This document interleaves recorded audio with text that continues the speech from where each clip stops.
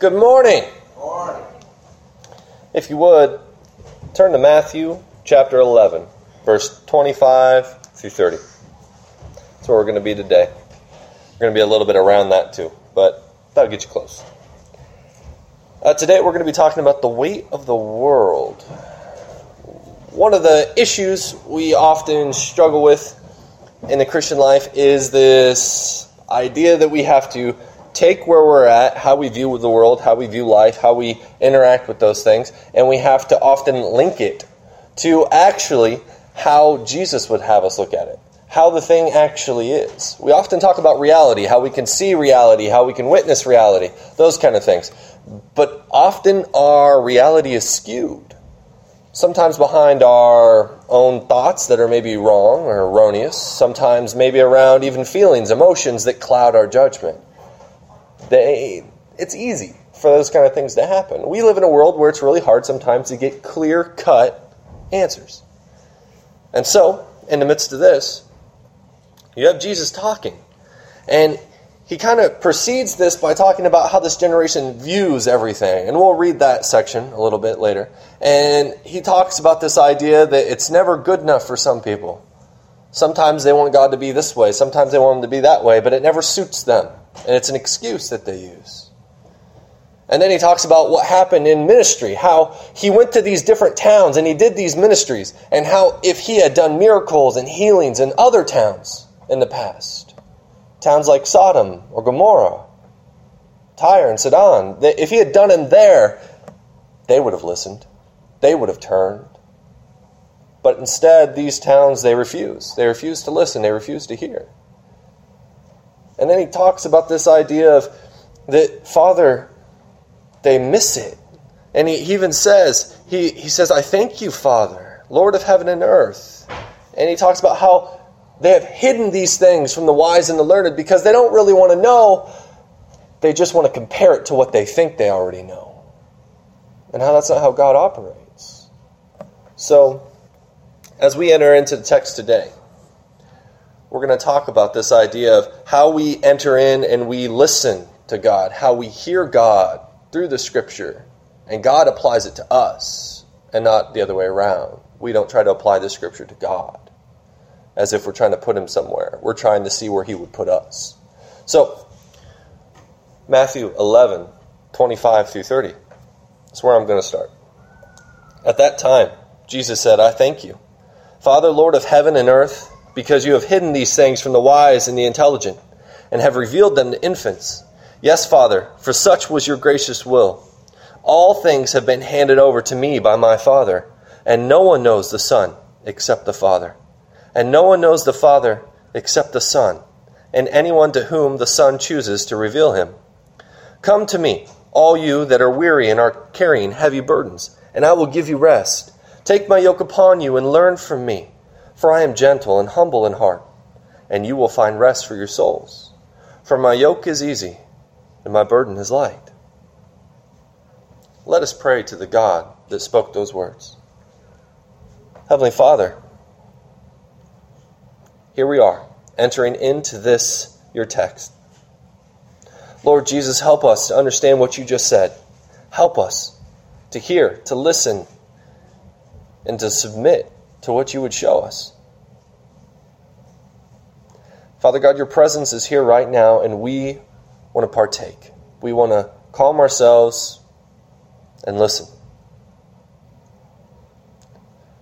We want to grow deeper. We want to grow further into our relationship with you. Help us, Lord God,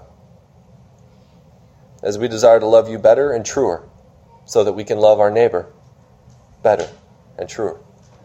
We ask all these things in the name of Jesus Christ, our Lord, our Savior, and the Holy Spirit who directs our paths. Amen. So here we are. So what does it mean?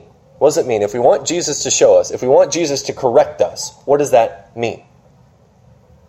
Well, there's a gauge in an airplane. And I didn't know this, I've never flown before, but I was reading some stuff, and it's called an attitude indicator. And what it does is it tells you if the plane's level, if it's tilted slightly, and also if it's upside down. Which you would think that you could look out the window and you could see that if the plane was upside down. Well, it turns out you can't sometimes. And ironically, this indicator came about because a lot of planes started to fly at night, and they started to fly through bad weather and through circumstances that it caused a lot of problems. Haze, fog, clouds, even at night over water. You don't think about it, but I guess on a cloudy night going over the water, it is pretty much almost impossible if you're up in the air to figure out which way's up without this device. Now that's weird and that's kind of odd, but what happens is we still have plane crashes often when this gauge, this indicator, is in the plane. And you think to yourself, why? But the problem comes in when you're flying a plane like this, and especially even small planes, and you're going along and you're clipping along a pretty good pace, you can be upside down and you will actually feel like gravity is pulling you down still, like you're on Earth. You don't feel the blood rush to your head because you're going so fast. You don't feel the blood rushing to your head because, ironically, a lot of times they end up kind of swaying at night. The pilots do, unintentionally, because they can't see anything to judge. And so you actually feel, and even the pilots have talked about this, they feel like they're fine, they're upright and everything, and they can't understand why this meter, this indicator in front of them, tells them they're upside down. JFK Jr., I don't know if you guys remember that, 1999, he crashed his plane because of that. That's one of the major causes of that wreck. He couldn't figure out where ground was and where the sky was.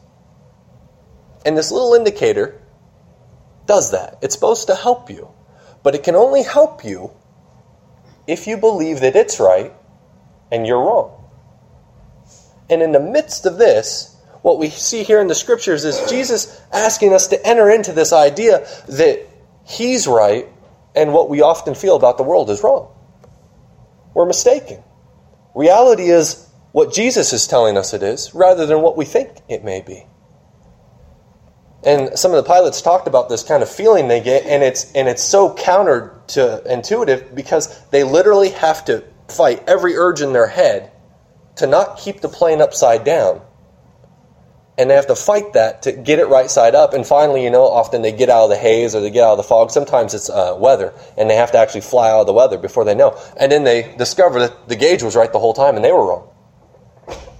And the scary part is, ironically, a lot of times you don't have but like a minute and a half to realize the error until it's too late. Because if you think you're upside down, or I should say, if you think you're right side up, and you're flying and your altitude keeps saying you're losing, then you're going to keep pulling up thinking you're going up, but you're actually going down. And a lot of pilots just crash their planes like that. You think about that. That's nuts. I mean, what in the world? But here we do. We live in a world where often we see this. People often, they walk into self-destruction of their lives, not because they don't think they're right, but because they do think they're right and they think that Jesus couldn't possibly know. There's no one that could possibly be able to tell you what reality is like. And Jesus is that attitude indicator, telling you that you're upside down, telling you you're going to crash if you just listen. So here in the midst of this, we're going to talk about this. So the first thing is on Jesus' terms. At that time, Jesus said, "I thank you, Father, Lord of heaven and earth, because you have hidden these things from the wise and the intelligent, and have revealed them to infants. Yes, Father, for such was your gracious will. All things have been handed over to me by my Father, and no one knows the Son except the Father, and no one knows the Father except the Son, and anyone to whom the Son chooses to reveal him." What we see right here is Jesus' terms are, He reveals Himself. He chooses that. How that looks, what that is for us. And oftentimes, that's not what we want. We want a God who tells us what we want to hear. Oftentimes that what we hate or what we like is what He hates, what He likes. Oftentimes that what we do and how we are to people, it's justified, or even how often our attitudes and the way we have feelings and stuff, that those are all just fine. And God's okay with that. And here in the midst of this, Jesus is saying, actually, how I reveal myself is up to me. And your call is to walk into that, come into that with me. You don't get to put it on your terms. You do it on my terms. This is usually when we talk about submission to God and His will rather than our own. But if you go back just a little bit, it's a pull to want to do this. And Jesus knows it. He says, starting in verse 16 of chapter 11, "But to what will I compare this generation? It is like children sitting in the marketplaces and calling to one another. We played the flute for you, and you did not dance. We wailed, and you did not mourn." When you read that, you think that maybe Jesus is talking about himself. He's the one that played the flute. He's the one that sang the dirge. It's not that way at all. It's actually the opposite. The generation is saying that, look, we played the flute for you because we wanted you to dance. And God sent John the Baptist, and John the Baptist did not dance. He sat in the wilderness and he told them, "Repent, for the kingdom of God is coming." And he even talks about the Pharisees and the Sadducees. "You brood of vipers, who told you the end was coming? Who told you that? You shouldn't have known." He didn't do what they wanted him to do. He was supposed to approve of what all they did. He was supposed to just go along with the program and dance for them like a trained monkey. But he didn't do it. And then it says, "We wailed, and you did not mourn."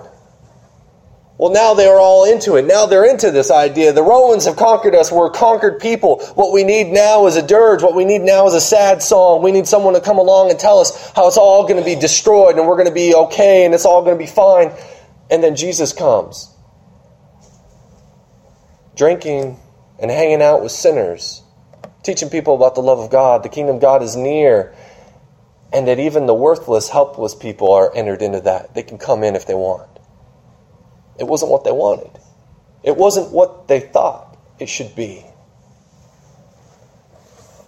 And you can see that because he says in verse 18, "For John came neither eating nor drinking, and they said, 'He has a demon.'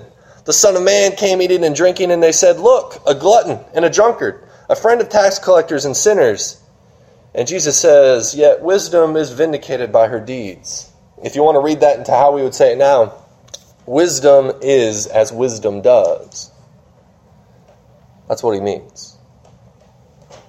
Jesus is basically saying, just look at our lives and you can tell that we're vindicated by what we do. John the Baptist was literally one of the last of the Old Testament prophets. The last one to call Israel back to where they were supposed to be. And Jesus enters in, and not only does Jesus enter in as a prophet, but he enters in as something much, much, much, much, much bigger. God himself. Emmanuel, God with us. To not just tell us that now the kingdom of God is near, but now he literally says it, now the kingdom of God is at hand. It's with me right now. I'm bringing it in. And here this means that Jesus chooses his ways. And one of the things he says about this is, here, these things from the wise and the intelligent, they have been hidden, but yet have been revealed to the infants. Yes, Father, for such was your gracious will. The infants, another word for helpless, another word for immature, another word for spiritless, another word for pitiful, like that kind of people.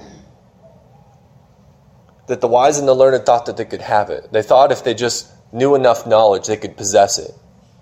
And God said, that's not the way it's going to work. I choose how I do it. And for God's choice, it is to reveal it to those who want it, need it, have to have it. In the midst of that, it reminds me of sometimes the way ambulances work. They go to people and they offer to help them, and sometimes people can say, no, I'm fine, I don't want your help, and they have to go away. And that doesn't always end well for the people they go away from. They actually did need somebody, but they didn't want it.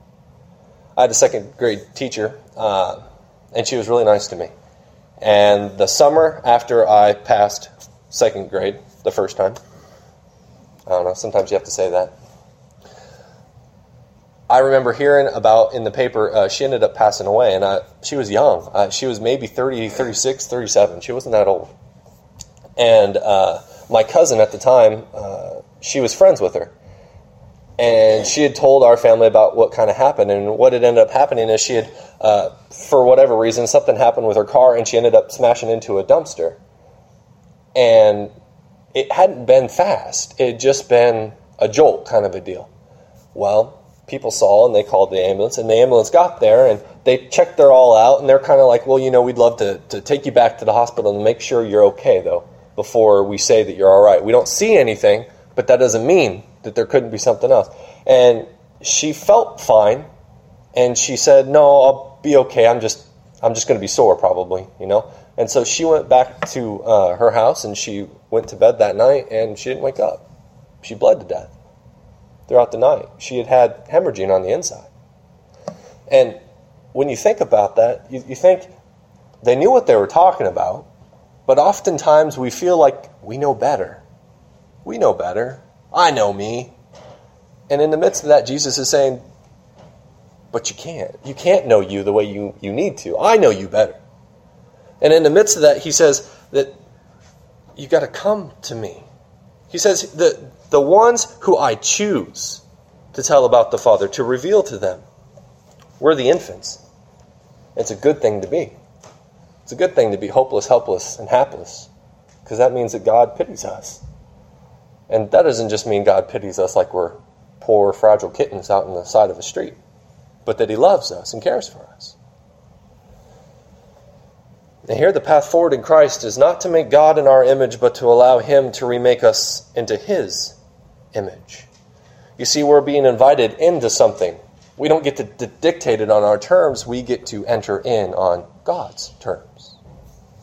So the proclamation is we must come to Jesus, take up his teachings, and obey to have peace in our souls.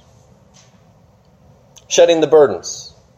Verse 28, come to me, all you that are weary and are carrying heavy burdens. The burdens that he's talking about, there's some historical ones, and then I think we have our own sometimes that we bring into it. The historical ones are this idea that you're going to work your way to heaven. This is what they felt. They felt you had to work your way there. You not only had to please God, but you also had to obey all these rules that are pleasing to God. And without those things, you can't actually say you're pleasing God. So therefore, if you can't keep the 600-odd rules, God's angry at you. You're not doing what you're supposed to be doing. So they spent their time trying to work their way into it. And here Jesus says that you're weary and you're carrying heavy burdens. And that's part of what he means is those heavy burdens of you're trying to obey a law that you couldn't ever obey. You're trying to do it on sheer will alone, that you could just will yourself to do it better. He then talks about all throughout, especially in the Beatitudes, this idea that the kingdom isn't about how it looks, but actually how it is.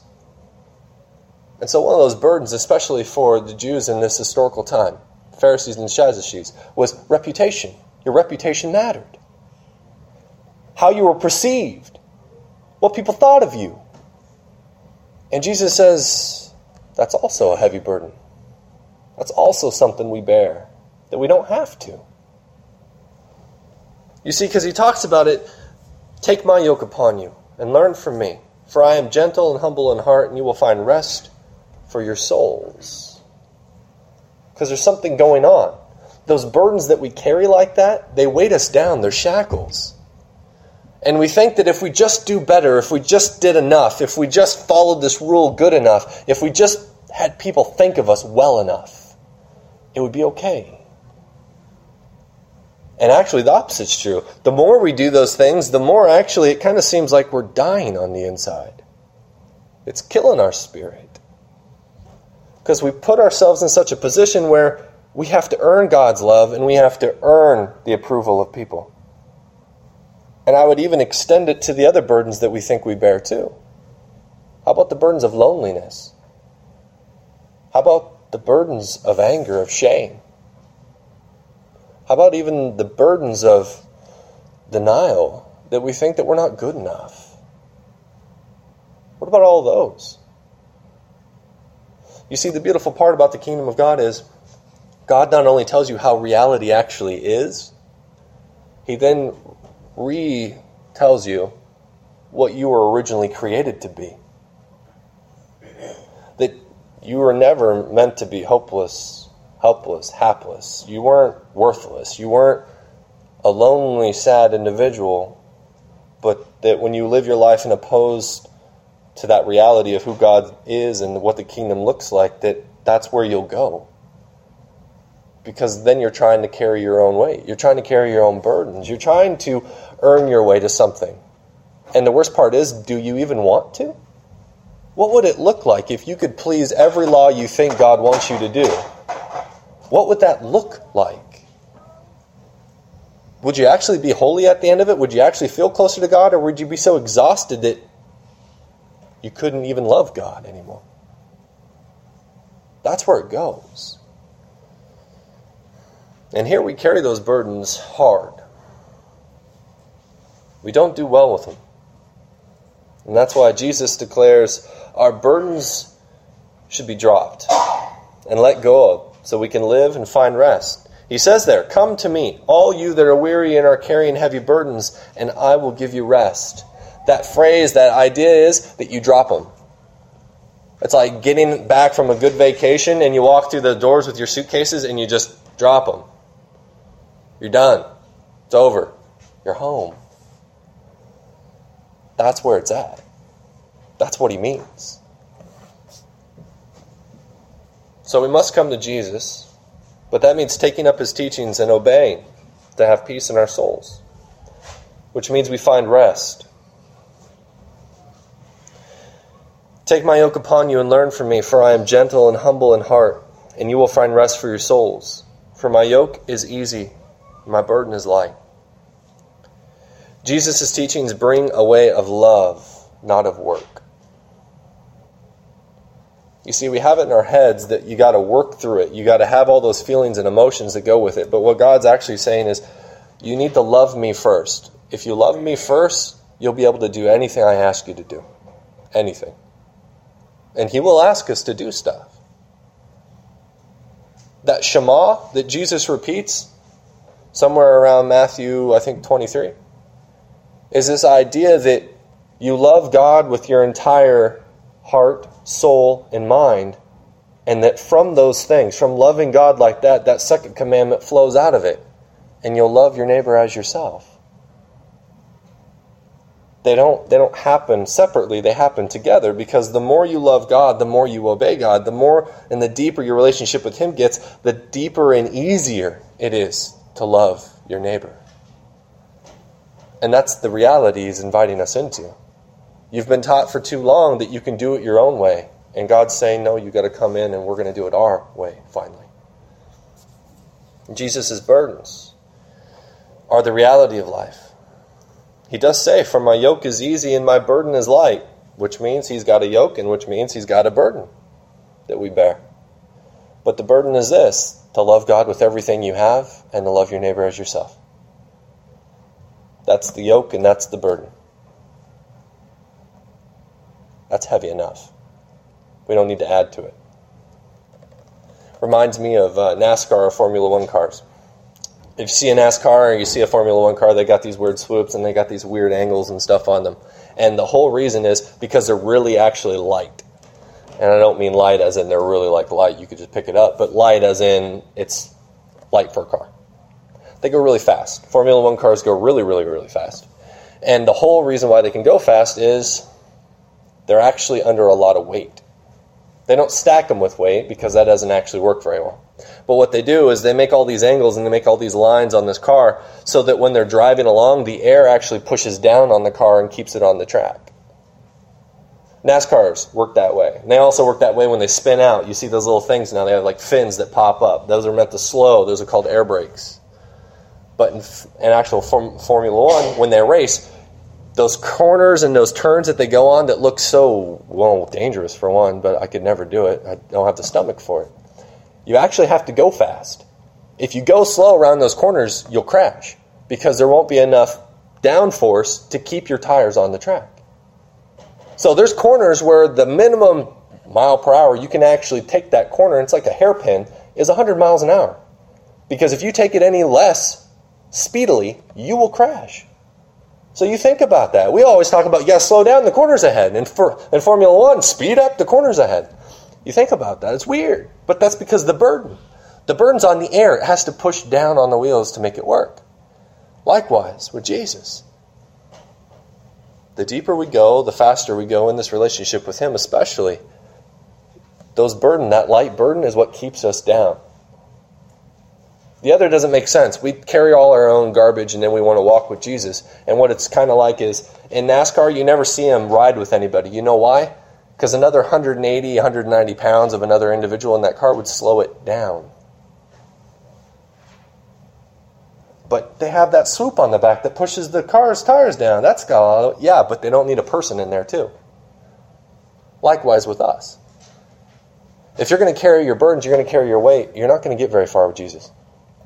It's not going to work. But if you drop it all and you take on his burdens, his yoke, you got just enough traction to get where you need to go.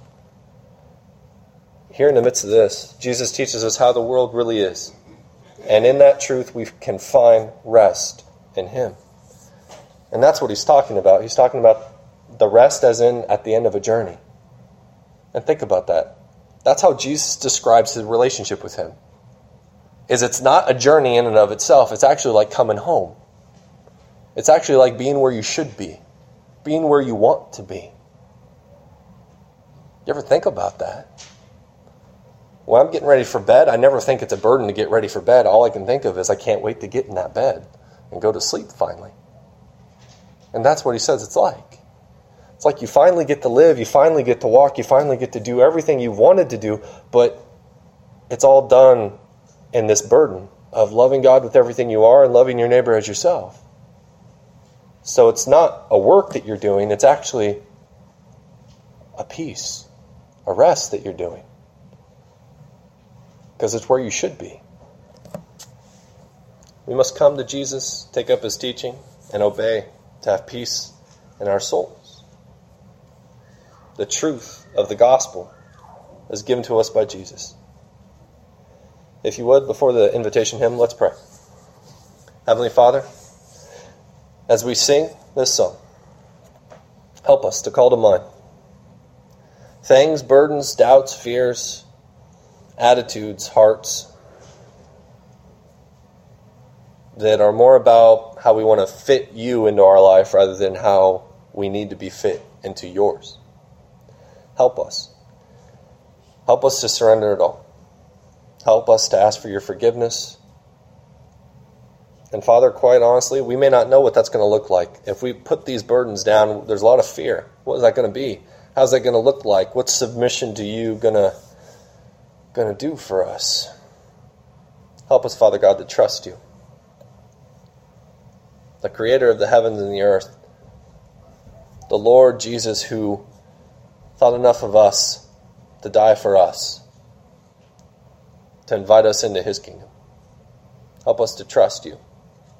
That you are who you say you are. We thank you. We praise you. In Jesus Christ's holy name. Amen.